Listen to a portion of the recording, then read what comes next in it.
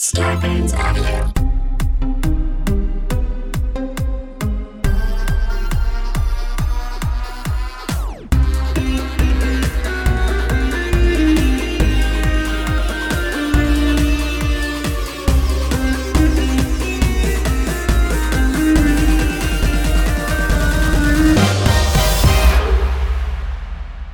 It's Bianca Del Rio, and we are here with another episode of the Bianca Del Rio podcast. And today, we have a treat for you. We've got a guy who's probably the nicest and just as talented man that I know. Basically, he is equally talented and kind, and he goes by the name of Cheyenne Jackson. Now, before you get excited, I know you gay listeners are like, ooh, but this man is the shit. And not only is he pretty to look at, but he's also talented, kind, genuine, humble, sweet, down to earth, basically the opposite of me. A man who's done film, television, Broadway, says that his biggest accomplishment is home life with his husband and 2 adorable kids. Don't you hate him? But let me just run some of his credits so you get an idea. In theater, he's done Damn Yankees on Broadway, Thoroughly Modern Millie, originated the role of Matthew in Altar Boys, Damn Yankees, Finian Rainbow, The Performers, The Heart of the Matter, film career. He's done everything. Curiosity, Hysteria, Smile, The Green, Lola Versus, Mutual Friends. Not to mention television, 30 Rock, Glee, Lipstick Jungle, Ugly Betty, Curb Your Enthusiasm. He gets around, and rightfully so. I had the chance to sit down and chat with him, and what's great is that he even turned the tables on me and wanted to ask me a few questions, because Mr. Cheyenne is a huge Drag Race fan. So take a listen to our little journey. And here we are now with our fabulous guest, Mr. Cheyenne Jackson. How are you, Mr. Cheyenne? I'm good, Bianca. How are you? I'm alive. I just got the vaccine yesterday or the day before, and I feel the first one, second one. So I'm feeling kind of loopy, but I'm not mad at it. You know. Yeah. And where do you stand on this whole vaccine? Have you had yours yet? Yep, I'm double vaxxed as of about 3 weeks ago.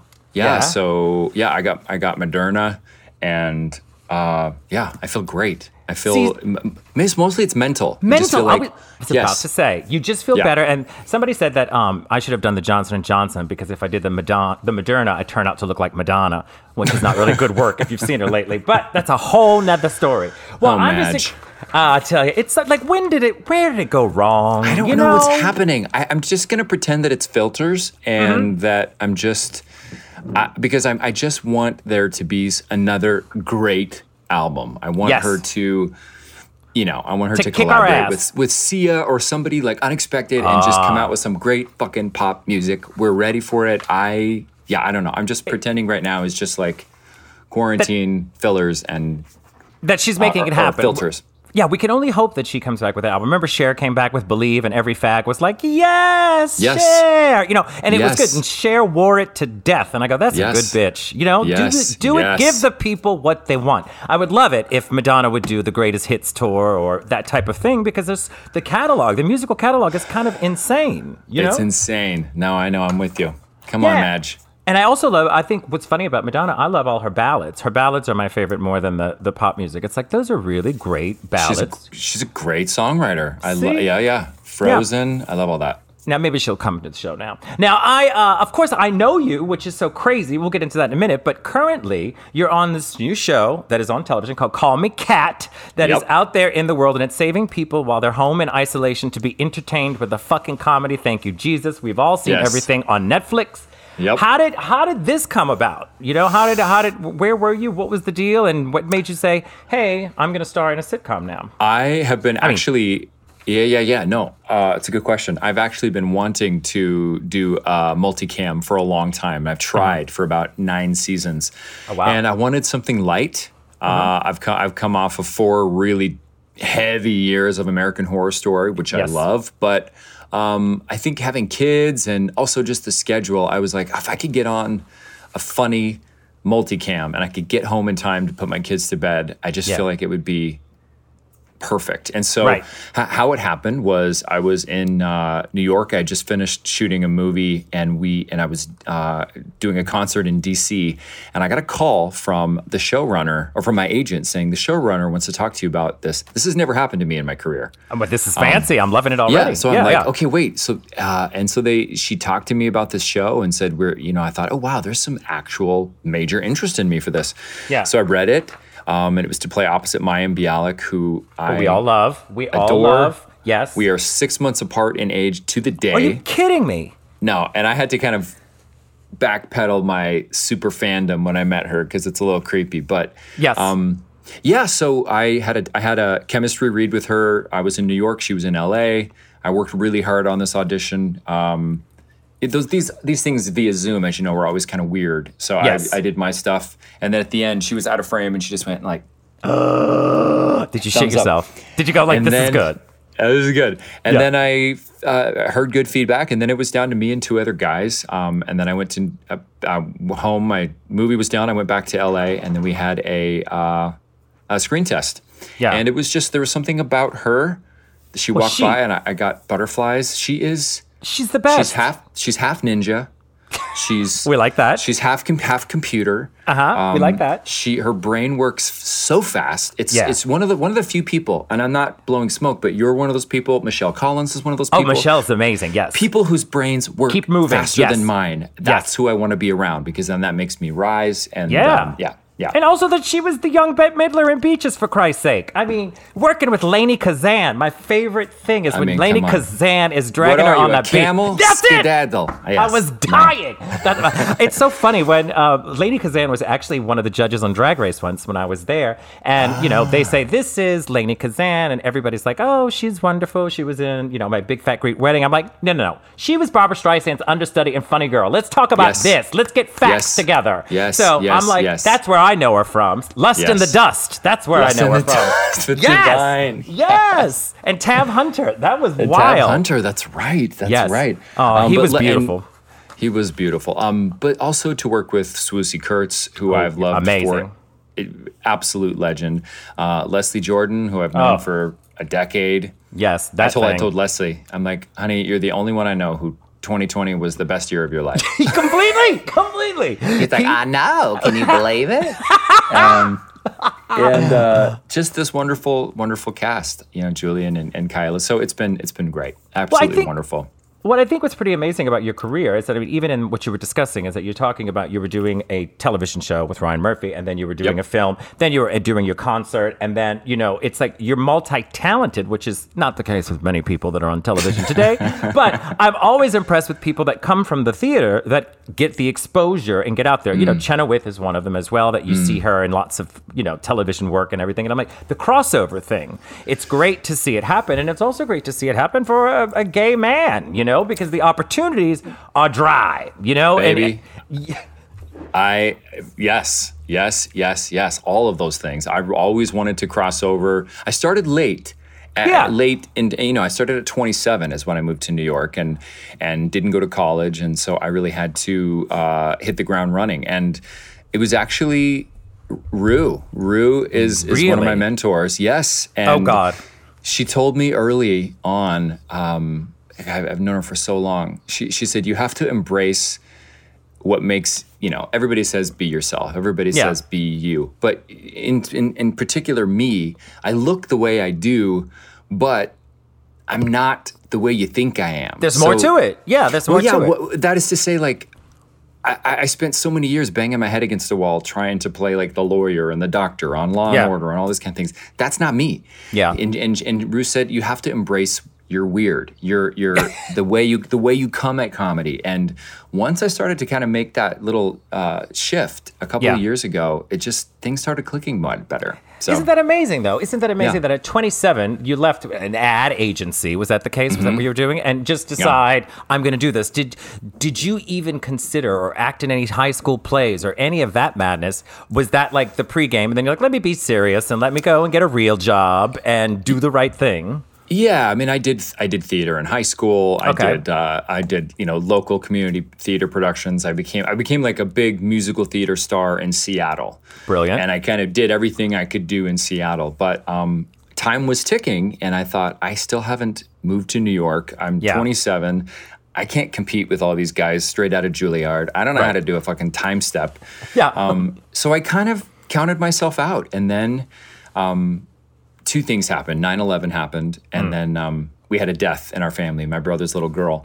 And both of those things, as we all know in life, it changed everything. And I realized how finite life is, and I wanted to do it. I wanted to make it happen. So I knew one person in New York, and he always said if I ever moved there, he would hook me up with his agent, and he did. The rest is I moved, history. and I was like, hey, I'm here. Yeah. He hooked me up, and within 3 weeks, I was in a Broadway show, and it was 3 weeks. Yeah. 3 fucking weeks. All right. Yeah. All right. What were you doing in 3 weeks? This is thoroughly modern Millie. Wait, you were that was your first show on Broadway. Yeah. That's crazy pants. Yeah. Well, Yes. you know that I worked at Barbara Matera, the costume company, and I have, when the company closed, I inherited all the Bibles from different shows. So Marty Pakladinas, who designed all of that, I have like all of the sketches, all the stuff, and there's actually fitting photos in there of you. And I can't believe that was your first show. I'm like, oh, this dude's been around for a long time. That's amazing. Yes, it was. They needed somebody who could. I was the first replacement, so they needed somebody who could understudy Mark Kudish, who was a low baritone, and then Gavin Creel, who was a high tenor.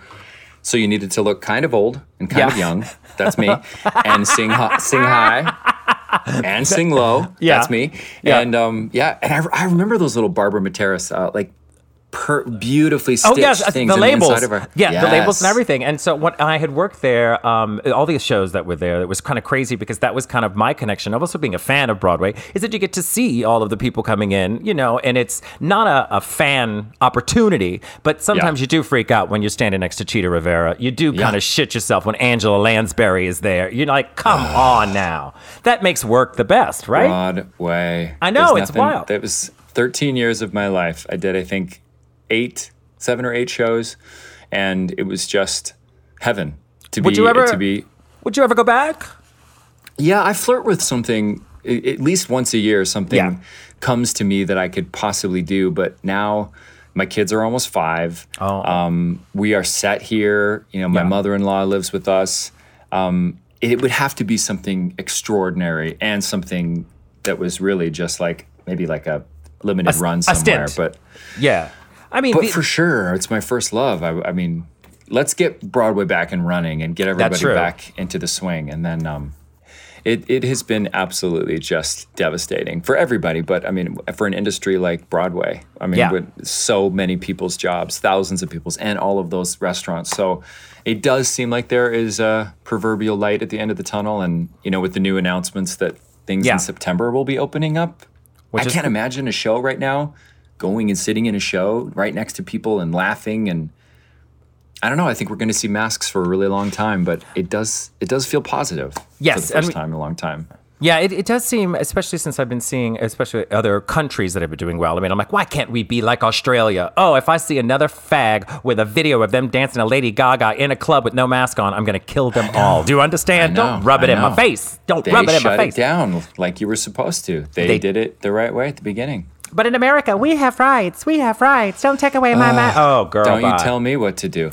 That has been the hardest thing. I don't know about you, but my family, it's been like with Trump and the election and then the pandemic, unfortunately, which became so politicized, it has driven a fucking rift between our family. And we're all just kind of picking up the pieces. We're having a party here. Are there going to be masks? Well, maybe not. I'm like, I shut that shit down. As you should. I mean, you're a dad with kids. It's like, come on, just do it. What's the problem? Yeah, it's not political. It's science. And my brain. Yeah, no, I totally feel you. So here it is, you're on Broadway, you're doing Thoroughly Modern Millie, and, you've done Damn Yankees, you've done Xanadu, Finian's Rainbow, which I saw, because we also made Miss Baldwin's gowns for that.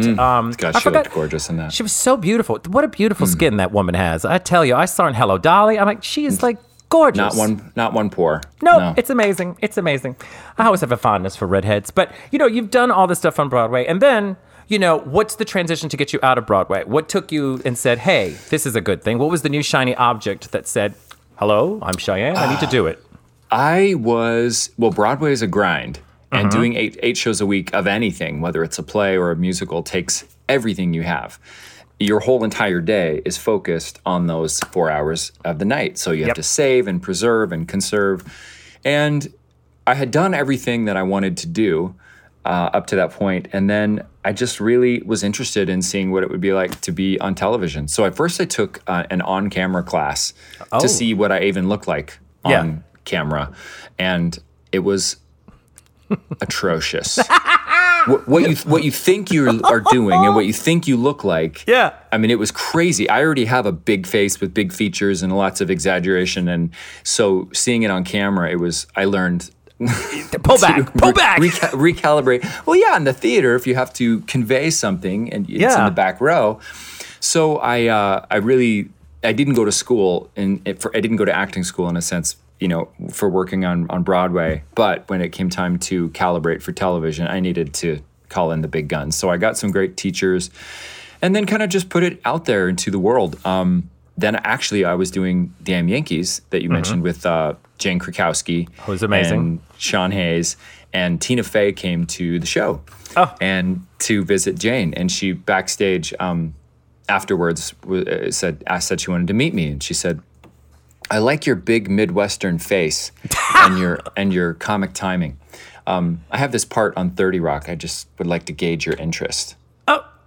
Okay, so I think we know what's going to happen. Immediately, you're like, well, fuck this. Yeah, I got this. I'm doing it. Sure. Done. I mean, it was like, gauge my interest. Yeah, so fortunately for me, the part that was written was somebody who had never done television before, who was scared shitless. Brilliant. Was like naturally kind of puppy dog, gullible seeming, and I was all those things naturally. Yeah. And it was a wonderful way to learn. I didn't know how to hit a mark. I didn't know how camera right, camera left. And I learned from the pros. I mean, Alec Baldwin was my mentor on that. And he was intense and he was brilliant. And it was a great way to learn. So that's pretty amazing. I mean, to your first television thing is 30 Rock. Come on now. This is like a great success story. I haven't heard a good story like this since maybe Carol Burnett. Carol Burnett has a good story where you go, all right, Carol, that's pretty amazing.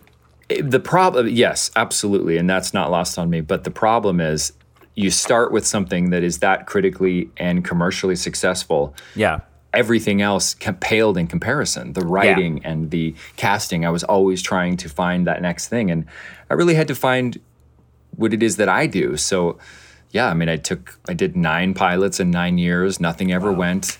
And just started honing my craft and just trying to keep at it. I mean, you mentioned diversifying. I think that's, in this day and age, with how much content there is, my biggest thing is I just want to surprise myself. Sure. And to challenge myself. If I don't know how to do something, I want to fucking figure it out. So I say yes. I say yes to almost everything. You did this podcast? Hello? Apparently you're not too picky. Oh, touche. No, I think it's important. You never know where you're going to learn, and you never know where there's going to be a special nugget somewhere where you can say, oh, I think I was going to need that, or what connection is going to lead to what. Like, I leave on Monday for Budapest to do this new film called Borderlands. And it's a big Lionsgate movie with Cate Blanchett and Jack Black and Jamie Lee Curtis and Kevin Hart. Okay. And that happened because 2 of the producers, one of them worked on The Watchmen on HBO, which I had a few episodes on. And then another one was a producer on The Morning Show. I don't know if you see the Apple show with Reese Witherspoon. I literally played the singer at the party. But you never know who you're going to meet and what is going to lead to what. And so Jerry Orbach, you remember the great... I know Jerry Orbach, yes. Yes. Jerry Orbach was a Lumiere in the cartoon version, and he also was in the original Fantastics, and he was Billy Flynn. Yeah. And he was on 42nd Street, right. What was the show? It wasn't Law and Order. Which one was it that he was the nasty? It was Law and Order. Okay. Yeah. Dun, dun, dun. Yeah. So he was my neighbor in New York in my first apartment. Are you kidding? In our first building, 53rd and 8th. You're just name dropping and giving the story. I mean, this is just like blah, blah, blah, blah, blah, blah. Yeah. I'm a firm believer in mentors, and I love to learn from people who have done it before. So whether it's Jerry Orbach or Tony Roberts and Xanadu. Yes. They're the ones that have the goods. Yeah. And Jerry Orbach said, say yes to everything if you can, learn from everybody, show up on time. And if you're actually on time, you're actually late. Agreed. So, and I think, us in the theater, I remember watching you on Drag Race, and you could tell that you had a different work ethic. And I found out later that you obviously have this, this background working behind the seams. Yeah, completely. As it were. But theater people are different. Completely. You just are. I can show up to a show and the costumer will be like, I can tell you done theater because you hang up your costumes when you're It's true. It's true. Like, do people just throw their shit around? I can't even imagine. Isn't that amazing? TV people are assholes, I tell you. But we're going to take a short break and hear a word from our sponsors, and we'll be back with Cheyenne Jackson as we discuss the people that we hate in theater. Or TV. TV.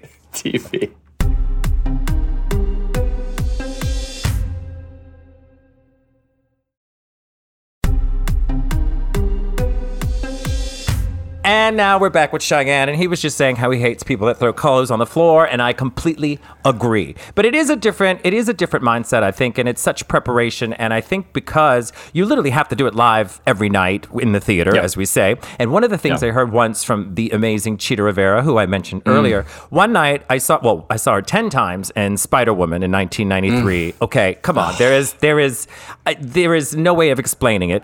And she, after that, I got to know her makeup artist by that woman by the name of Kate Best, who was lovely. And one night I was talking to Cheetah, and I said, how do you do this? Like, I think she had done the Easter bonnet thing in between shows. She had a matinee, did this Easter bonnet thing, and then was coming to do an evening show. Some shit was happening. And she just traveled back in. She's there. And I said, how do you do this every night? She goes, every night you have to prove that you deserve to be there. Because someone is in the audience is going to go, Cheetah Rivera didn't kick too high. She kicked better in 1959. And it's like, this woman at the time was in her 60s. I mean, turning the party. If anybody who's listening, take a minute, go to YouTube, look up Cheetah Rivera, Kiss of the Spider-Woman. You will sit back in fucking amazement. And that, to me, is the epitome of it all. That's a star. That's a woman who... Amen. I mean, you watch a show with her in it, you ain't looking at nobody but her. And that's the amazing thing about, I think what's great about theater, but then when you're dealing with television, as you were saying, it's a whole nother element. It's a whole different ball of wax. I mean, the camera work and all that madness. So did you, after going to classes, did you feel comfortable? I mean, obviously you feel comfortable with it now. Do you find that there's a huge difference between your television situations into film? Yeah, it definitely took a while to get used to all of the different mediums. I had a teacher early on, Larry Moss, who said, if you think it, the camera will catch it. You can we all can watch a movie and watch even the greatest. You can watch them like drop in and then like for a second they're kind of like maybe not fully, and then there they are again. It happens to everybody, and it's just a matter of finding those moments, knowing that if you are legitimately having the thought and in this character, it's going to come across. I love the art form. I love in film. I love the time that you get to really create a character, dig deep. Television, what I love is the pace. Yeah. You have to learn a shit ton of dialogue. You have to make a choice quickly. You got to be bold, especially on a sitcom. I'd only done, of sitcoms, all I had ever done was one episode of Will and Grace before I did Call Me Kat. So I was used to single camera. I was used to very naturalistic acting. And then, here's like Leslie Jordan and Mayim Bialik, and everybody's like, here we are. I'm like, am I too small? I mean, I've never been like the one that they need to bump up. Right. But it's a fascinating, wonderful thing. I just love to learn everybody's tricks. Yeah. I love to watch Swoosie Kurtz in the corner and see how she prepares. I love to watch, Mayim has one of those, when you can just look at a paper and just like, photographic memory. Yeah. She said it's not that, but it is, because I've seen her look at paragraphs and go, okay, got it. Yeah. You know who else does it that scared the shit out of me was Rachel Dratch. Rachel Dratch, who I love dearly, and she did a movie with me, and the coolest lady in the world. First of all, so fucking funny. But this bitch, I mean, because I'm thinking, I'm coming from the theater, I've never done a movie. I'm thinking I got to read the whole script, know every scene, every word. And here she is. She would just take it and go blip, blip, blip, blip, blip, put it down. And I was like, how do you do that? She goes, learn how to do it. She goes, because you just need it for that moment when you're filming, and then it's out of your head, and we're never going to go back again. And it was great advice. She was brilliant. And I know that she did one of your music videos with you for your single Before You.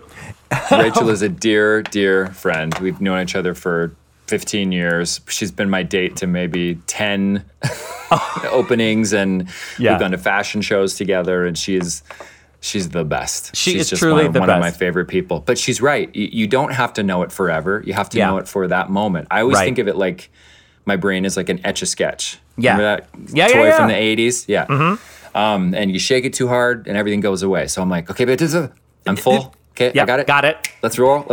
And then it's wild. And then it's done, and you move on. It's pretty wild. I mean, once she set the standard for me, I was like, all right, well, this is kind of good, because I'm not really used to dealing with scripted material on that level. So I thought, this is kind of wild. And it's also intimidating at first. But, she was on Saturday Night Live where she's reading shit from 30 feet away. I'm like, that's a whole different thing. Now her and Anna and all of that's an incredible skill. Yeah. It's pretty wild. Now, I must tell you on a personal level, I don't know if many people know this, but I met Cheyenne. We were doing for what was Hedwig Martin event that was happening at that restaurant, that fancy restaurant that looks like an old bank, and you were there with Seth. Cipriani? That's it. And you were there with Seth, and you were going to sing a song, and I was supposed to be the auctioneer. I don't know how I got involved in this.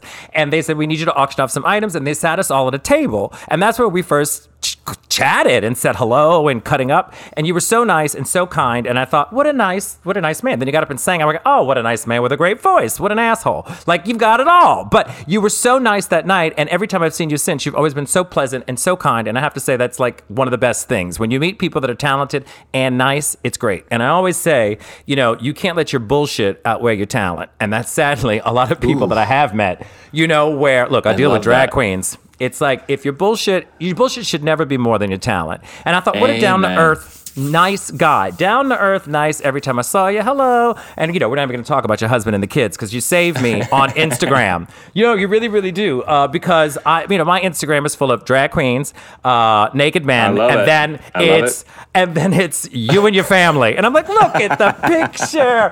Oh, look at Willow. Look at Ethan. We have known each other a long time. And I thank you for saying that. I just don't want to work with assholes. Yeah. And I don't want to be an asshole. Yeah. And I think life is too short. We've all had those experiences where, you'll be with somebody who is this monstrous talent, but then they're just a fucking asshole to be around. And it drags everything down. So I really, really try to treat people like I want to be treated. And I've always felt the same thing from you. And I have been a fan of yours forever. Back when you had little tiny eyelashes and you were doing drag bingo, and I remember that's the telltale sign. Now it's like I started out with drugstore lashes, and now I'm like raccoon. It is just this amount that gets there. I don't know. I just keep adding more and more. But that's Go ahead. No, I want to ask. I know this is your podcast, but I'm very fascinated because, how has this been for you? You are known, you tour everywhere, and that's a huge source of your income. And that is, like, you sell out. I saw you downtown, and it was sold fucking out. So, like, thank God. What has that been like in this last year and a half to have all that shit go away? Well, it's a mind fuck. I mean, first of all, and I mean, you know how it is. Anytime you're in the moment and you're on the stage and you're doing what you're doing, and then you're schlepping to the next city, when you're touring and you're doing it night after night, and you never think it's going to end. You want it to end because you're like, this is difficult, but I'm plowing through it. And then when it all stops, you go, am I ever going to have it again? Is it ever going to work out? Like, are people going to remember in a year? I think I spent the first few months going, we're going to be good. This will happen. 6 months tops, 7 months, 8 months, 9 months. And then it started to get a little scary because I thought, what am I doing? I like to have projects, like to have things to do. And I was lucky enough to move into a home that I bought in Palm Springs right at the top of the pandemic. So I was in this house with no furniture, no nothing. So that kept me busy for a couple of months, just ordering shit on. I know there's a pandemic, but I need a couch. So I'm ordering shit online and trying to get my life settled. But then that's when the whole podcast thing started, because I was like, I need to find an outlet. I need to do something. Even if it's not on the same level, as I watch each month, everything gets pushed back. You know, they're like, okay, well, we may do this chunk. We may do a tour. We may do a show. Like right now, I'm supposed to go to Tel Aviv in July, and I'm hoping it all works out. You know, I mean, they're very strict with their policy and all this madness. But I also, like you, don't want to go into a situation where it's a, you know, spaced out venue where it's half the audience. You can't do meet and greets, and it's not really the best thing for comedy. So it's just been wild. I've been kind of sitting back and waiting and drinking and eating, you know, as everyone else has. Yeah. I want to ask also about your comedy, because so I know everybody knows your kind of comedy, and you are, you know, as a self-proclaimed insult comic. Yeah. And, you know, in the vein of Joan Rivers, God rest her soul. God, I wish she was here right now to talk about the state of this world and Trump and the world. But Don Rickles. And so with everything that has been happening, I wonder, just the social movement and the cancel culture and stuff, somebody like you who is such an important voice to be able to still be acerbic and go for the jugular. How do you think your comedy will change, or will it? Well, it's tricky. I think that's interesting. Yeah, it's tricky. I think the element of being in this social media world is the tricky part. I think I'm grateful that I didn't grow up with social media. I'm thankful that I wasn't introduced to it till my late 30s. And even then, it didn't have the same effect on me as it does with everyone else. I never thought that, through social media, I could become a star, or through social media that anyone cared. I just didn't think. So I would do my shows after Drag Race. I just went on the road. I started doing it, and then you accumulate that audience that comes to see you. The difference is I don't put in print, and I don't put on social media anywhere in a photo or a joke that is not going to work for the people that may see it. If you come to see me, you know I'm a nasty bitch. You know what you're going to get. Because if you're not a nasty bitch, then you're upsetting the audience that paid to see you. You're in my land. Right. You know, you're in my land. Right. Whereas when it's something like Twitter, you're just asking for it, you know? So you don't tweet your shit out. You don't tweet. I can't. No, and I talked to Michelle Collins about this. It's too tricky and too risky because someone's not going to like it. And I don't have a problem with someone not liking it, but they have this thing, and I'm sure you've experienced it, is as a gay performer on any level, they put you on the pedestal and then they say, you've got a platform and you need to do the right thing and blah, blah, blah, blah, blah, blah, blah. And to me, that's crazy because anyone can get up there and discuss serious stuff and say, hey, I'm about this, this, and this. That's not me. You know, I'm about, sucking dicks and drinking and talking about horrible things. That's just who I am. And I don't want to change for them. But I also know the right place and the right time is how it, how I have to deal with it, because it's too tricky. Interesting.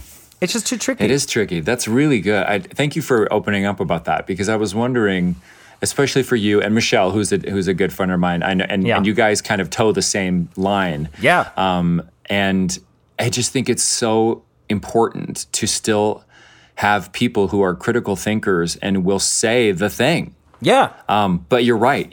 And I am familiar with what you were talking about, how being put on a pedestal and then everybody's throwing stuff at you and like saying, say this, say that. No, you didn't say it right. You got to say it that way. And be more like this. And Or you're too gay or not gay enough, and we need to role model. I'm like, girl, I am a drag queen. I am a no role model at all. The gay community, it's so fascinating to me. The queer community really just, I got some pushback for playing a straight character on a sitcom. How dare you? How dare you?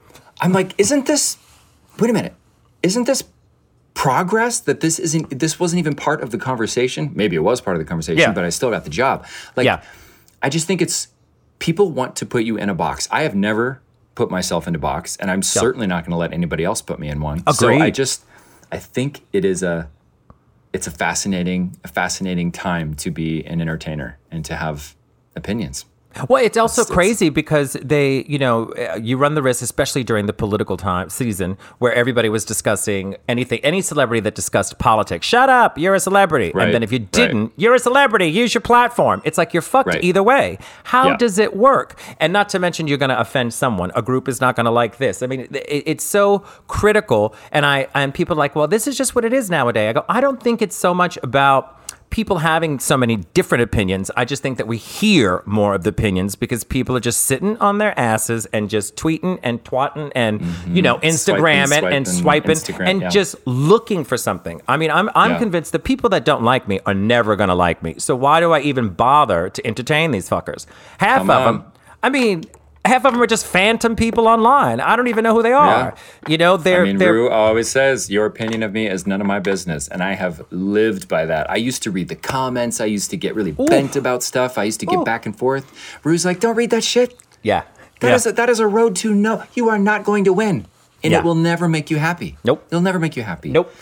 Do you watch the seasons of Rue? Well, it's very difficult for me to watch, only because once you've been behind the curtain, it's a very tricky thing to watch it as a person who was on the show. Not to mention, I was season 6. They're on like season 46 now, and it's a completely different show. It's a completely different element. So I always say I'm grateful I did it when I did it, but on my off time, the last thing I want to do is watch drag queens. So what I do is that's where the Twitter comes in handy. I get on the line and I see who's complaining about who, and then I just jump on the bandwagon and make my assessment from there because it doesn't really matter. I don't have to watch it. Someone can just say, she looks fierce. Then I just go, what about her shoes? And then I just turn off my phone and let them fight it out. That's the trick. Like I call my troll days where I wake up in the morning and I just go through Twitter and I just put, like someone, Detox is a friend of mine and she constantly posts. I love her. She's a good time. She constantly posts about her horoscope. So every day it gives a horoscope and it's da-da-da-da-da. And I just respond, okay, to everything. So every day it's like, the world will be with you. You will find this and you will find love. Okay. So that's just been my joke for her. So I troll all day, then I turn off my phone and let the world fight it out or try to understand what I mean by it. Because for me, social media should be fun. I don't want to hear your preachy story. I don't want to deal with your fundraiser. We got to pick and choose because every day there's something and I can't be, Mother Teresa to everybody. So I just try to find what's going to work for me and then put that out there and try to make it fun because everything's not so fucking serious. I agree. Did you watch any of the, I probably know the answer to this, the UK one? I did see the part of the first season. I did not watch the second, which I heard was really great. It was. I heard it was pretty amazing. I hadn't seen any of them, any of the UK ones. There's so much to watch anyway. But I had a lot of downtime on Call Me Kat, and I was like, somebody said, one of the ADs was like, you should watch the UK version. And so I got my World of Wonder out, and I got my computer, and then and what I like about the UK queens especially is that they're mostly all comedy queens. Exactly. So because their humor is so dry, like you got to be able to hang. And so there's only a couple that are just like about the look, and it's good stuff. Well, that's the whole thing about the UK, and that's probably how I look at drag a little different, because when I grew up in the drag scene in the 90s, you had to have an act. Wherever it was, you had to have an act. We didn't have social media to give you glamorous photos of us. We didn't have Photoshop, for Christ's sake. We had to pass out flyers and bring them to the bars and pass them out that we had a show. That was before cell phones. I mean, if you said you're going to the show at 10 o'clock, you better be there, fucker, because there's no way you're going to get this taken care of. So I remember bringing in cassettes to play my lip sync songs to, cassettes, and I'd get a little pencil and wind it up to get the cue correctly. And when you didn't have it on a cassette, you'd have to bring in the vinyl and pray it wasn't a hot day in New Orleans because it would melt. And then you would have CDs. CDs was like the biggest pain in the ass early on. So that was like the beginning of it. So everybody had an act. Somebody was a singer, somebody was a dancer, somebody was the clown, somebody was the gorgeous one.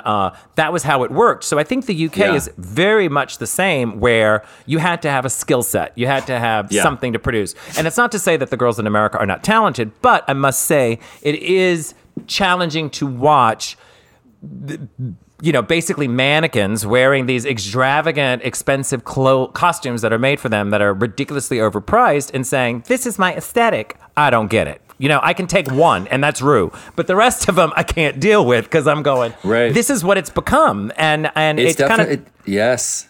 It definitely has changed a lot. I've done the show a lot. I continue to. I love all of them. I love Tom. I love Michelle. Oh, Tom's and great. It is interesting watching... Yeah, Tom Campbell's awesome. Makes me laugh. Watching the new queens come on, and they know what it is going to potentially do for them, right? And so to see all of these, like you said, they already have the dresses that everybody's already designed and made for them. They already have photo shoots ready. It's a whole nother thing. And what I'm fascinated by is I say, all of that is amazing and all of that is great, but now there's 200 of you.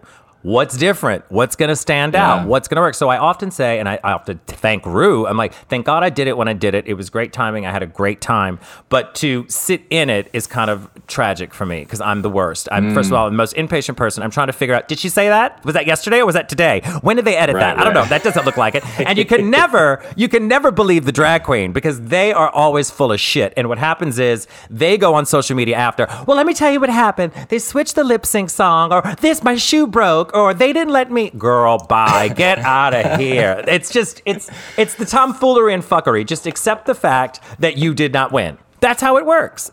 Yeah. You're good friends with Courtney still, right? In real life? Yeah, Courtney and Adore. Yes. Yeah. I see Adore all the time, and I've never gone up and said hi. I should.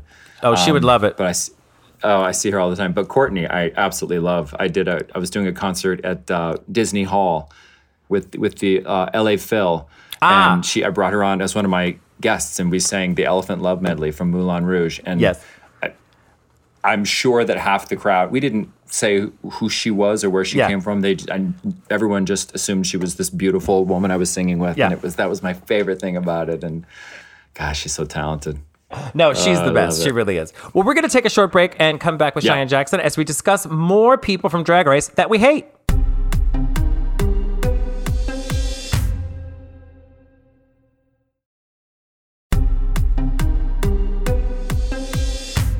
And now we're back with Mr. Cheyenne Jackson, and we've been cackling about Miss Courtney Act and Miss Adore Delano because, as you can see, Cheyenne is a super fan. He knows his shit. He's got it together. But, I'm not going to spend the whole hour talking about drag queens. I want to talk about your musical career. And it's different than your musical theater career because you've got 20 careers going on here. And I'm not mad at you. I mean, it's very Tyler Perry, but I'm enjoying it.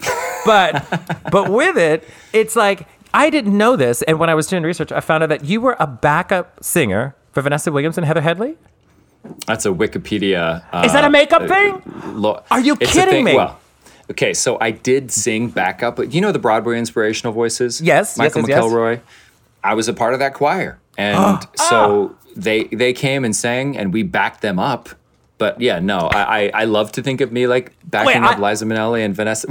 That's what I'm literally thinking about in my head going. That's because that's what it says. No, this motherfucker, like y'all were on a cruise ship somewhere and you're hanging out with Vanessa and singing. Oh my God. Talk about a gorgeous bitch, that Vanessa Williams. I mean, get out of here. Get out of here. Absolutely. Beautiful. Now, when you were in New York, that you did your nightclub debut at Feinstein's at the Lowe's Regency with a sold-out one-man show, which was called Back to the Start. Now, what brought you to say, hey, I'm going to do this now as a musical performer, but kind of dealing with your music? How did that happen? Actually, it was about, I think, almost 9 years now. I became friends with Sia. The great singer, songwriter, and she had just gotten sober. We met on a photo shoot, and she took me to my first meeting, my first 12-step meeting, because I needed to get sober. I needed to quit drinking. Yeah. And I watched her life explode in so many ways. And as we say in the 12-step programs, it's attraction rather than promotion. And I wanted what she had. She had a peace. She had a freedom. And I was in my head. I was in a crappy marriage. I was just not living my best life. And she took me to a couple. She goes, "Do you want to go and write with me? Write music with me? I bet you have some songs in you." And I was like, "Wait a minute. Yes, I do. Yeah, I do have some songs in me. I actually do songwrite. I had never told anyone before." And so I sat in on some sessions and wrote some stuff with her. And I really found it to be the most cathartic, wonderful thing. Kind of like almost like I realized I spoke a language that I didn't know I spoke. Yeah. And it was such a wonderful experience. So that kind of kicked off my concert and my cabaret career. Yeah. I never really was like a cabaret artist, but really my concert career and then songwriting. So I've continued to foster that, and now am writing for other people and sending in things for, we have some stuff that are going to be in a couple things. So, I mean, music is always going to be my first and foremost. And whether it's singing someone else's music or singing with symphonies or just writing songs and sending them to other people to have them sing, it's my favorite thing. And my kids love it. And oh no, I've seen the videos. It's just too much. I can't. To bring it back to Drag Race, just because everything goes back to Drag Race for me. My kids, I took them to DragCon, and they love drag queens. They call them Yas Queens. Yas Queens. I don't know how that happened, but so as a baby, Ethan would say, he would say, "Is that a Yas Queen?" And I would just, we thought it was so adorable. But the other night we were watching, I don't know, some Bravo show. It was like Real Housewives of New York or something. And Willow said, "Are those Yas Queens?" And I was like, pretty much, yes. Well, we got the same makeup artist. But they love Yas Queens. And Yas so Queens. and Jay, my husband, does drag and is gorgeous. And yes, I've seen him.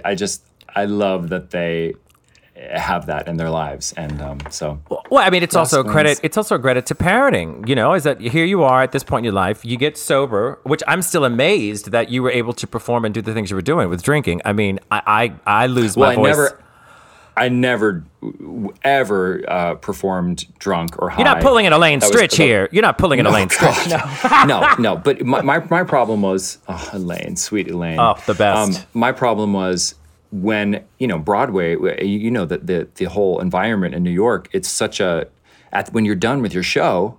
Yeah. Or even where you have a drink. You have so much adrenaline. Yeah, you have to like blow off that steam. And so my problem was I just didn't know when to stop. And I couldn't just have like 2 drinks with friends. I would have 2 drinks and then I would be staring at the wine next to my friend like, are you going to drink that? She's not drinking that. Why isn't she drinking that? There's like, and I would obsess about it and then like think, should we get shots? And I just couldn't stop. That was all. So no, but that's amazing that you were able to come to and say, hey, this is what I need to do for myself at that time, and do the right thing. I mean, that's really commendable. And then here it is. I knew my life. Thank you. I just want to say I knew my life would never be as big as it could be unless I got booze out of my life. Booze and drugs. Wow. What was your drink of choice? What was your go-to?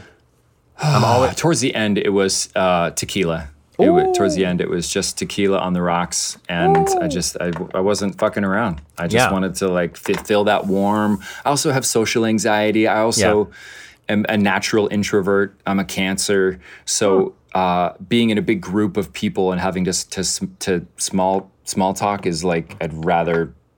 To quote my friend Laura Benanti, I'd rather shit in my own mouth. It's just not. Now that's just talent. Not for me. I actually worked with Miss Laura. She's a good woman. She's a good woman. Yeah. She's a good woman. She's funny. She is. Show is what she needs. She's very funny. I saw that tweet that she put out the other day saying that needs to be a new television show called Yuck, where you just go into people's houses and look at the house and go, "This is awful." That was her tweet. I'm like, that's a fucking brilliant idea. That is. She's funny. Yeah, she's a good funny bitch.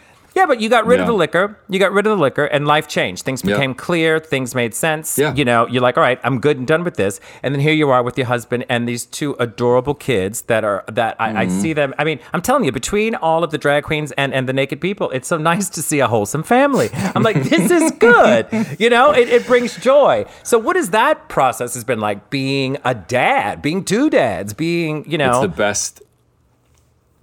It's honestly, it's the best thing I've ever done in my life. And I always wanted to be a dad. I just thought it wasn't going to happen for me because my ex-husband didn't want to be a dad. So I thought, well, I guess I missed that boat. Yeah. But then when I met Jay and I saw myself being a father with him, we just kind of decided pretty quickly because, it's hard for us to get pregnant. We can't just be like, whoops. Yeah. So Imagine if we could. Imagine if we could. Girl. We love being dads. We just got back today from San Diego, and because I leave on Monday for Europe, and we just wanted to spend like 3 days in like a dog pile with the kids. Yes. And they are. It is the most challenging thing every day. But when they go to bed at 8:30, we just collapse on the couch, dead to the world. But it is so profound. The love that you feel is so profound. It's the only way I can describe it. It's painful. Yeah. It is beautiful. It is fucking hard. It is. They are mirrors of you, and both of them have just strong, expressed personalities, which I love. Yeah. Because I was kind of a shy little kid, and both of my kids are like, "What? I'll talk to you. What do you want to say?" Yes, queen. Yes, queen. Yes, queen. It's pretty awesome. That's amazing. And how old are they now? Hi. They'll be 5 in October, so they are just over. Okay, so they're not in school yet, are they? Or is it's just preschool? They were in preschool prior to the pandemic, and then everything happened. And then Jason's mom moved in with us right before everything hit, and she lives in our guest house. We have a great little place for her. And she became their preschool teacher. Like with we bought a curriculum. We got the whole, I do their hair every day. They literally go to school. Yes, they walk queen. down the steps. They go to, yes, queen. And a year and a half in, they're thriving. So I'm not sending them back anytime soon. I mean, I'm not ready yet emotionally for them to be, luckily they have each other. So they're not missing out on anything. Oh, that's amazing. I mean, that's so good to hear that, that you're happy and you're working and you got things going on. I mean, this is a good life you got. You got it all figured out. It's going well. And I do love Palm Springs. I see you're in Palm Springs. Well, you need to get out here.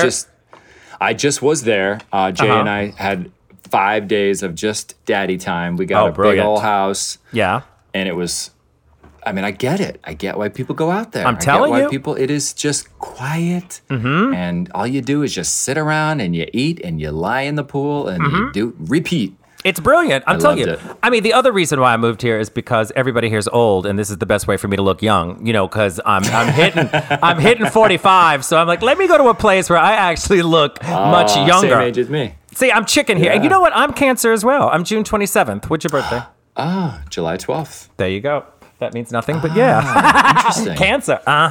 We'll have to ask Detox what that means. Yeah, we'll look on her Twitter and see what it is, and then we'll all go, okay. Yeah, you've got to do it for me once. Whenever she posts it, just go, okay, it's good. I can't thank you enough. Detox. I can't thank you enough for spending the time talking to me. I know you're a busy man. You got a lot going on. And I have to say that from being such a nice guy, I'm so proud of you. I'm so happy for you. You got the right answers. You figured it out. Things are going good. And I wish you the best with Call Me Kat and the new film with all those names you dropped. Kate Blanchett. All right. Please do me a favor. Just tell Kate Blanchett that I'm upset that Gwyneth Paltrow won the Oscar for that fucking Shakespeare movie, and she deserved it for Elizabeth. Over Elizabeth? Yes. Just let her know I'm on her side. Well, I will just tell you this. The very first time we had a Zoom table read, and I was looking at, there's like, and there's Kate Blanchett with like thick black rimmed glasses, and she's like basically off script. I was just like, like, come on. That's how you do it, honey. Shit. She's a star. Well, thank you for spending the time talking to me. I wish you the best, and I can't wait to see what you do next. Thank you, love. I truly appreciate it. Take care. Bye. Bye, honey. Mwah.